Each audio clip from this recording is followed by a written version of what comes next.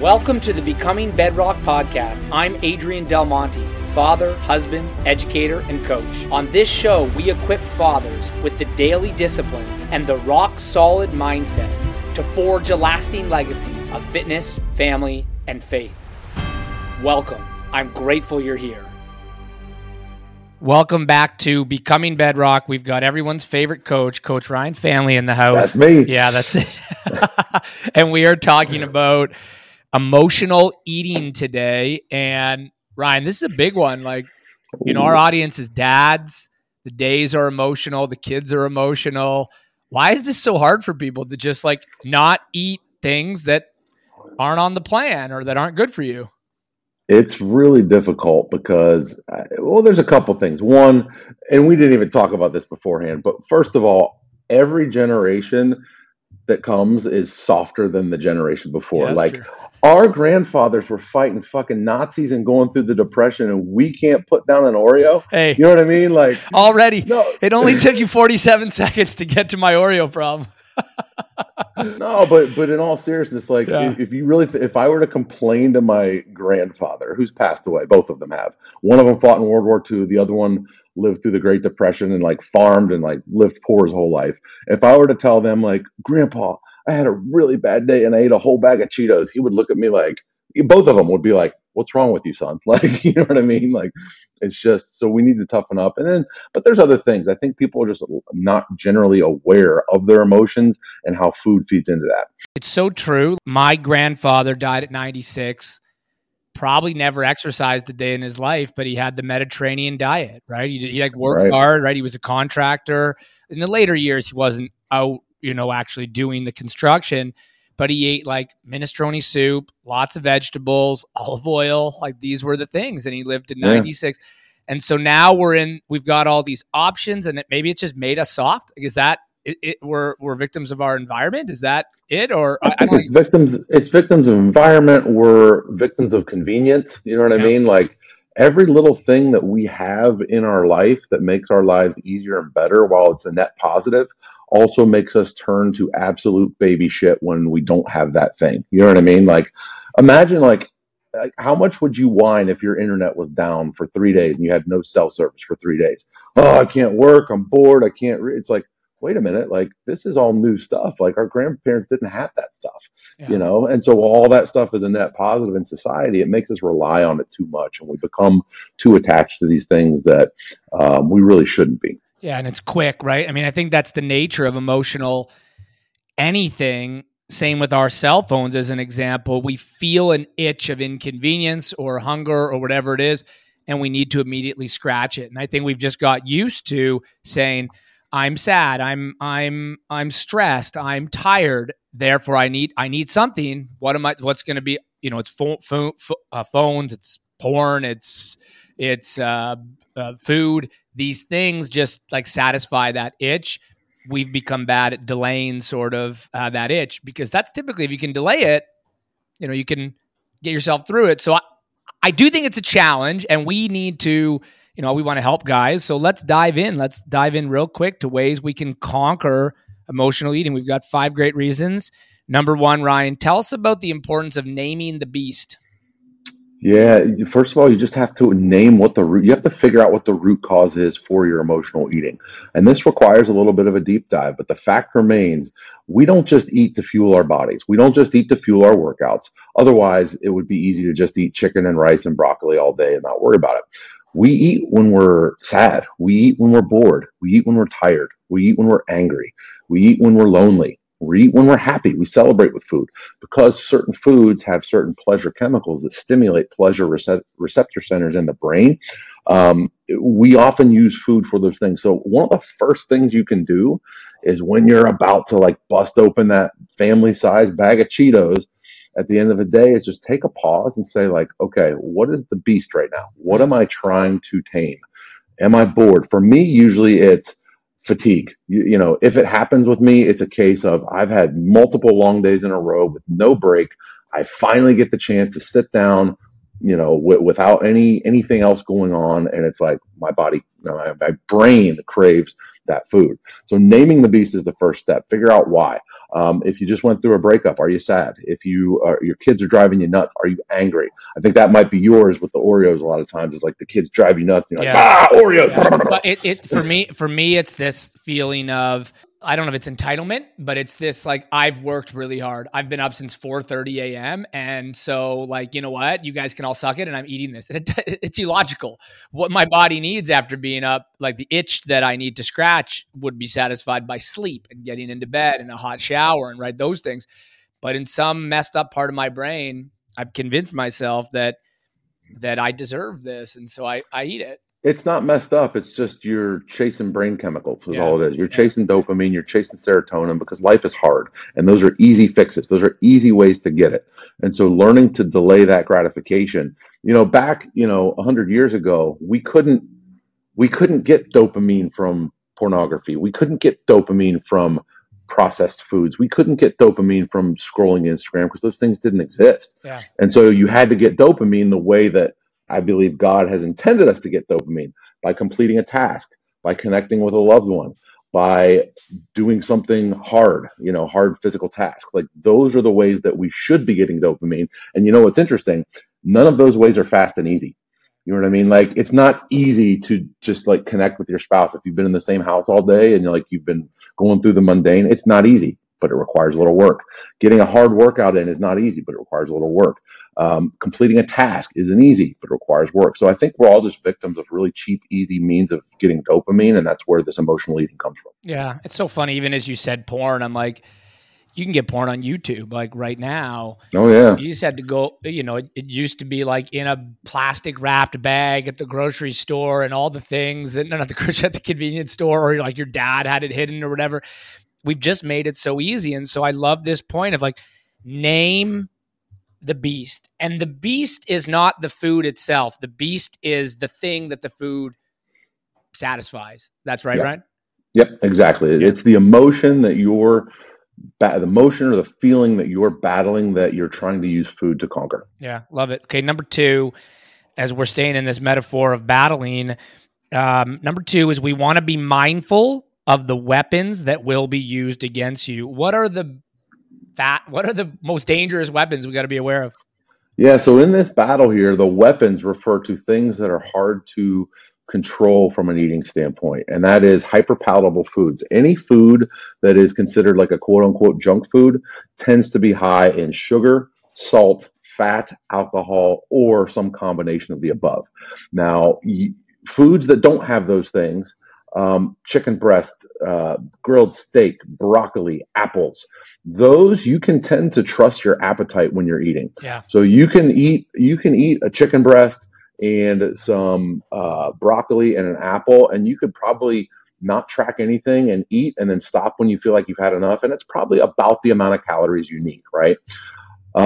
Cookies, ice cream, beer, those things you can't trust, because anything that is hyperpalatable, anything that has sugar, salt, fat, or alcohol, those things stimulate those dopamine receptors in the brain and the serotonin receptors. So you just have to be aware of like, hey, if I'm choosing to have this food, I need to know that it's quite possible that in this moment I will overeat it. Yeah. Okay. And then it becomes a choice of, do you choose to indulge at all, or do you choose to indulge in moderation? But just an awareness is a huge piece of the puzzle. If you're really, truly like needing some food, but like you don't want to scratch that itch too hard to risk it, like have an apple. Yeah. No one has ever in the history of the world been like, man, I had a crazy day of work. I came home and I ate an entire bag of apples.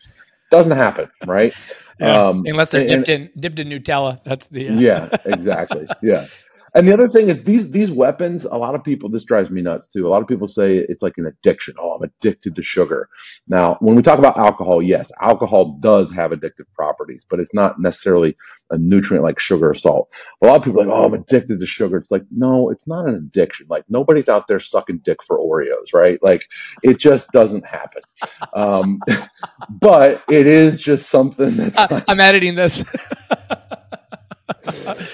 No, okay, Ryan, but every dad in the room is going to be like, yeah, but, my kid's diet is full of sugar, salt, and fat, not alcohol. But, the kids eat the goldfish. The kids like that stuff. Okay, how do we manage that part of like the stuff's in the house, right? I would say you have to, first of all, lead by example. Like, Yeah. why is your child's diet full of those things? That's not saying you can't have those things, but like, why is that such a main staple? Why haven't you been able to teach your kid the proper things to eat by your own example? You know what I mean? Like, and just teaching them. You know, my kids, like, they're just like any other kids. They love their sweet. They love but they're also very mindful. You know, my son, he's 5 years old. Just the other day, like, we were talking, and he was like, Dad, I'd like a treat. And he goes, I should probably have a little bit of grow food first. Like, and we call grow foods like, you know, your protein foods, your broccolis, your stuff. He's like, I should probably have some grow foods first. I haven't had enough grow food today. And it's like, all right, man. Like, so it's like, we don't want to deprive our kids, but at the same time, like, you gotta set the example. Like, you can't. You're the leader of the house, not the children. Yeah, no, I love that grow food. I mean, you're just changing the story. Okay, do one more here, and then I want to go to rule number 3. Another thing that a lot of dads are going to say is they don't like leaving food left behind on the plate, right? So, and it's typically, you know, if my son's had a salad on the plate, it's funny. I probably wouldn't be like, I need to finish that. Like, I got to finish that. But, you know, some of the you know, hyperpalatable foods I would finish off. How do we be mindful in that moment? Leftover food. Yeah, leftover food. On one hand, I do think it's wise to not try to waste food on purpose, right? Like, it's a respect thing. Like, we're very blessed if you are blessed to have the means to put food on the table at every meal and have leftover, like, you're blessed. And so, out of respect, you don't want to just be gratuitously wasting. That being said, that leftover food isn't going to make its way to a homeless shelter if you don't eat it. Like, it's not like it's already been served. Like, you basically have two options at that point. You could save it, like, you could find a way to put it in the fridge, reheat it, whatever, or throw it away. But it's not. It's already been served to your family, so you're not doing the world a greater service by finishing it. Like, look at you with your badge of honor. I'm finishing this so it doesn't go to waste for all the poor people out there. Like, come on. Like, you know what I mean? Like, it's nonsensical when you really put it that way. I mean, sure, we were all told about the kids in Africa. Like, we all got that. For me, it's more like I associate the food on the plate with money, and the money is representative of my hard work, and I don't want my hard work to go to waste. But I think, again, that comes back to point number 1. I got to name the beast. The beast for me is something about a limiting belief around money. And I think by naming it, you can act differently. We got to be really mindful of teaching kids to override their own hunger cues. When they leave food on a plate, it's because their body does not want or need any more at that point. And so, you know, when you're telling them, finish your plate, you're teaching them, even though you're full, keep eating.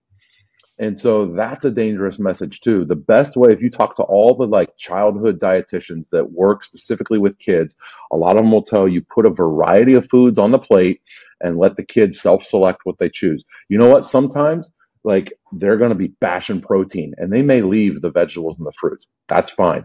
Other times they may have not even touch the protein and they're just crushing broccoli. My son the other day ate like so much broccoli, I couldn't believe it. And like, it's like, that's well, his body needed the nutrients in broccoli. Like, if we make it available to the kids, we incorporate a large variety, like, over time and over the course of the day, they're going to get the nutrients they need. You don't have to make them finish stuff. That's great. Okay. Number 3, overriding or conquering emotional eating. Don't do a stupid diet. People do a lot of stupid diets. Yeah. Oh man, there's so many stupid strategies out there. The fact remains, if you allow yourself to get too hungry and there's not a specific purpose or a deadline behind it, if you're just doing, I'm doing a cleanse or I'm doing a no carbs forever, you're going to eventually get to the point where you're so hungry that you're not able to tolerate those cravings and you won't be able to eat those foods that you like responsibly. Okay. It just becomes a battle of willpower, and willpower is like a battery, right? We all have different lengths, different battery sizes, but eventually it will run out. I don't care how disciplined you are. If I take any man in this universe and don't give them any food throughout the day, and then every night I sit them down in front of a plate of pizza and Oreos, or let's say their favorite food, we're all going to have different times of when we cave. For some people, the first day, it might be like, screw this, I'm going to eat it. Other people might make it 10 days. Other people might make it 4 days. But everyone has a point in time where they say, I'm done. I'm eating it. And so when you do a stupid diet, that is overly restrictive, that is ridiculously low in calories, you will struggle and you will crack at some point. And when you crack, you're not just going to have one or two Oreos. You're not just going to have a couple bites of Twinkie. You're not just going to have a small bowl of ice cream. You will eat everything in sight until you're sick. Yeah. So what's the opposite of a stupid diet? A diet that's very inclusive in nutrient-dense food. Okay. So a smart diet is one where you're getting at least a gram of protein per pound of body weight per day. A smart diet is one where you never experience crazy hunger pangs, where you're actually you're living in a state of tolerable hunger. Okay, where you're like, I could eat right now, but it's not overbearing. That's the kind of diet you want. A diet that includes tons of vegetables, tons of fibrous foods, tons of fruit and micronutrients. That mindset of inclusion, and that's going to be a good solid diet. And then finally, one that incorporates food that you do enjoy and teaches you how to do it in moderation. And this is where we have to differentiate. There is a difference between an intelligent diet to help you lose a little bit of weight and get fit and get healthy versus a diet that to get like thick skin, lean, camera ready, photo shoot type diet. Those diets are stupid diets, but they're necessary for a small period of time for a reason, right? Yeah. I like it. Just use common sense. Whenever someone has more than like one or two things, like you just described, protein rich, tolerable hunger, tons of vegetables. If there's anything more than that on the list, I get suspicious. It's like, well, okay, this is fishy. All right, let's keep rolling here. We've got some great ones. Number 4, you've got to cope somehow because the beast will emerge. So you got to keep your mouth busy. Tell us about this strategy, keeping your mouth busy. Yeah, keep your mouth busy. It's just more of a metaphor for the larger picture item of having coping strategies. For a lot of people, it's just about keeping your mouth busy. A lot of times, popping a piece of sugar-free gum, so they're chewing, is enough to make the craving subside. Sometimes calling a friend and talking, so your mouth is moving, is enough to kind of distract you from the emotions, the craving. Sometimes, eating things like just celery sticks, where it's like you're chewing, you're eating, you're doing the act that you want to do, but it's not going to have a huge calorie impact and you're going to boost nutrient density. You know what I mean? Make yourself and this is one of those things, it has to become a habit. So when I feel like I'm about to eat Oreos, then I immediately go to the fridge and I make a veggie plate with, cucumber, celery, whatever, and you eat that. That's your strategy for when you feel like you're about to eat Oreos. It could be a physical thing. I have one client that was really, really struggling, and I just said, hey man, here's the deal. When you are feeling that, when you want to emotionally eat, that's just your body craving dopamine. How about every time you're about to walk over to the fridge and rail off a pint of ice cream, do 20 push-ups and 20 squats and plank for a minute. That little bit of exercise is often enough to give just enough of a dopamine hit for you to chill out and be like, okay, cool, I'm good. I don't need that. For other people, it's a 10-minute walk. Yeah. Have it. Basically, it boils down to have a strategy that actually induces a positive change in your life. When you go to eat that veggie plate, you're giving yourself nutrients, you're giving yourself fiber. It's positive. When you go to take that 10-minute walk, you're getting steps in. It's going to benefit you. So it's kind of a 2-for-1. You're doing something to improve your health while also distracting yourself from something that is detrimental to your health. Yeah. And my dad taught me the devil is not creative, right? He's going to get you with the same things every single time. And I also know, Book of Proverbs says that idle hands are the devil's workshop. And so idle mouth, it's all for me, I always get the beast emerging after my family goes to bed. For other guys, it might be a different time, but for me, that's when it is. It emerges. And here's how I could win. I get into bed because there's no food in my bed, right? Right. You're just but there's that moment where you're just, I don't want to go to bed. No, I deserve to stay awake. And then that turns into food. And it's this weird moment, but I think you've just nailed it. You just have to do something else. And for me, I probably win the battle, to be totally honest, Ryan, if I just march up the staircase. Literally, if I march my ass up the staircase, I win. I beat it. That's my keeping my mouth, keeping my hands busy. Yeah. Okay, last one. Let's talk about the antidote. I really like this one, but you're gonna have to explain it to me. Now, number 5, the way to conquer emotional eating is the antidote is the venom, or the antidote is in the venom? It's in the venom. Okay. So this is a big topic here, and it dives into psychology a little bit, but I've used this analogy before, but I'm going to use it again because maybe not everyone has heard it. Adrian, if I tell you, and I'm going to give you something to do, and it's really, really important. I need you to focus in. Whatever you do, do not think of a pink elephant. What did you just think about?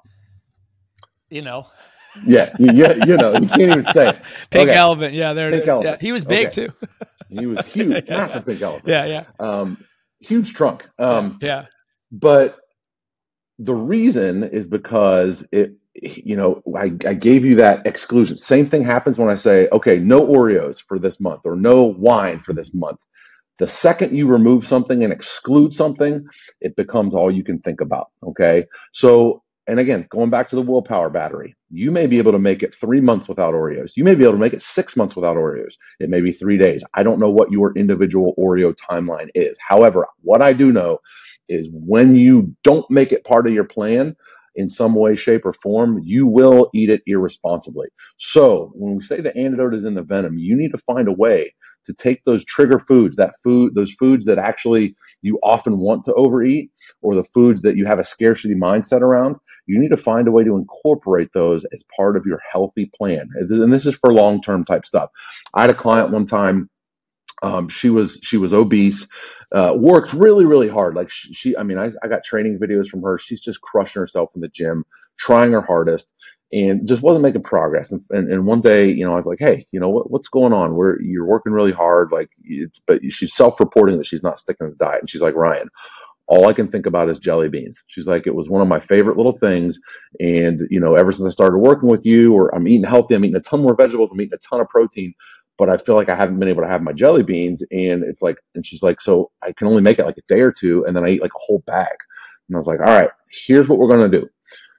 Every day after your workout, you're going to have a quarter cup of jelly beans. I want you to measure it out. And you're going to have it, and you're going to have it after your workout. See, one of the things that people don't realize is anytime you train hard with weights, you have these glucose transporters inside your muscle cells, and they basically bust open to the wall of the muscle cell, and it's like a window to allow sugars in. What that means is the sugar you eat in that time post-workout, if you train hard enough, is going to go inside the muscle cell. So it's going to fuel your next workout. It's not going to go to fat cells. So this has huge implications for people who are obese because oftentimes there's insulin resistance. So anytime they eat sugar, a lot of times it just goes to fat cells. And so doing it in the post-workout time is a great time to incorporate those treats because the muscle cells are open and accepting of that fuel to fuel your next workout. So we implemented that strategy. Every day she measured out her little quarter cup of jelly beans. She had it after a workout, and all of a sudden fat started melting off of her. And it was because we never had those binging episodes of jelly beans from that point forward because she had them every day. And, speaking specifically in your context, Adrian, you've done a lot of like photo shoots and stuff recently. You've had a lot of challenges where you're like nose to the grindstone. I'm going to get super lean, or I'm going to get super strong, or I'm going to do this. And you've had the discipline to eliminate Oreos completely and be like, no Oreos. And that works for time. Now the next step for you is to find a way to have maybe 1 or 2 Oreos every day as part of your plan, and make it something that you look forward to, make it something you enjoy. The more we do that, then when you have it every day, it's like those times when you are super hungry, you're like, I'm going to have my 2 Oreos tomorrow. I don't need to eat the whole pack. It's just now. like, there's another pink elephant. Like there's no, right? It's another, not like exactly. Oh, another pink elephant. Cool.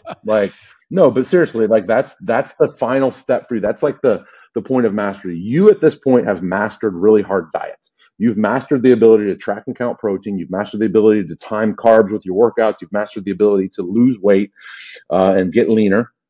The next step of total mastery for you is to transition to eating those foods that you really, really enjoy within the context of your overall plan while still being able to make progress. And that's truly the holy grail, man. When you get there, life is so freeing. It's so freeing. I had a client this week was like, yeah, man, I had a big work trip, and it's like they had pizza and like drinks and stuff every night. And I was able to like have small amounts of each every night. And I came back and I was still like a half a pound lighter from the week before off my average. Like making progress while incorporating those foods is so damn empowering. And it's to the point where like you don't ever have to diet again, if that makes sense. Yeah. And as a final thought here, I would say to guys, some guys come into a weight loss journey, a health and fitness journey, and they are 100 pounds overweight, let's say. And so when you're that far overweight, sometimes you do have to restrict a bit. We're not going to say to you, well, you like Oreos? Let's keep eating Oreos this whole process. And I think initially in the process, you have to do some things because you've dug a hole for yourself. You have to put in work, and restriction comes in many forms, right? Like for some people, that means eliminating Oreos completely and only eating certain foods, that either grew in the land or had a face, right? So veggies and protein. For other people, that restriction may mean we're still going to allow some of those foods, but we are tracking and measuring every damn gram of things that goes into our mouth. For other people, restriction is more timed feeding and fasting windows. I don't love intermittent fasting in general for a lot of people, but it's a tool in the toolbox. And for some people, it is very, very effective. So we have to find some means of restriction. You can't continue to do everything you want to do and still get leaner, if that makes sense. Like you're going to have to be willing to sacrifice somewhere. And recognize you'll get to a place if you do that work, right? If you do the work that our grandfathers did, coming full circle here, you get to that place and then you just get to enjoy it. So anyways, this has been an excellent conversation, Ryan. We've hinted a little bit around the idea of like, should you do these extreme challenges, extreme diets? So let's do another episode on that. That would be a lot of fun. Thank you everybody for listening. If this episode spoke to you, please share it on your social media. You can tag me at Men of Bedrock and tag Ryan at Ryan Faehnle. And hey, just to remind you, we have put together a brand new training to rebuild your body and reclaim your day. It is the 3 daily disciplines that we think will give the best bang for the buck, and you can grab that. It's a totally free download. The link is in the show notes. Thank you for being here, Ryan. I always, on the Bedrock calls, give you the last word, so let's not change that up. Final word. Final word here, guys, is be a man. Conquer your emotions. This is going to serve you and your family in so many ways when you conquer this. A lot of times, this is the one key that once you unlock the door, opens up so many other doors in your life. Because when you get a handle of your emotions, you master yourself. Control your mouth and control your dick, and you can control a lot of things, right? As a man. Truly. That's it. That's why Ryan gets the last word, because he always gives you exactly what you need to hear.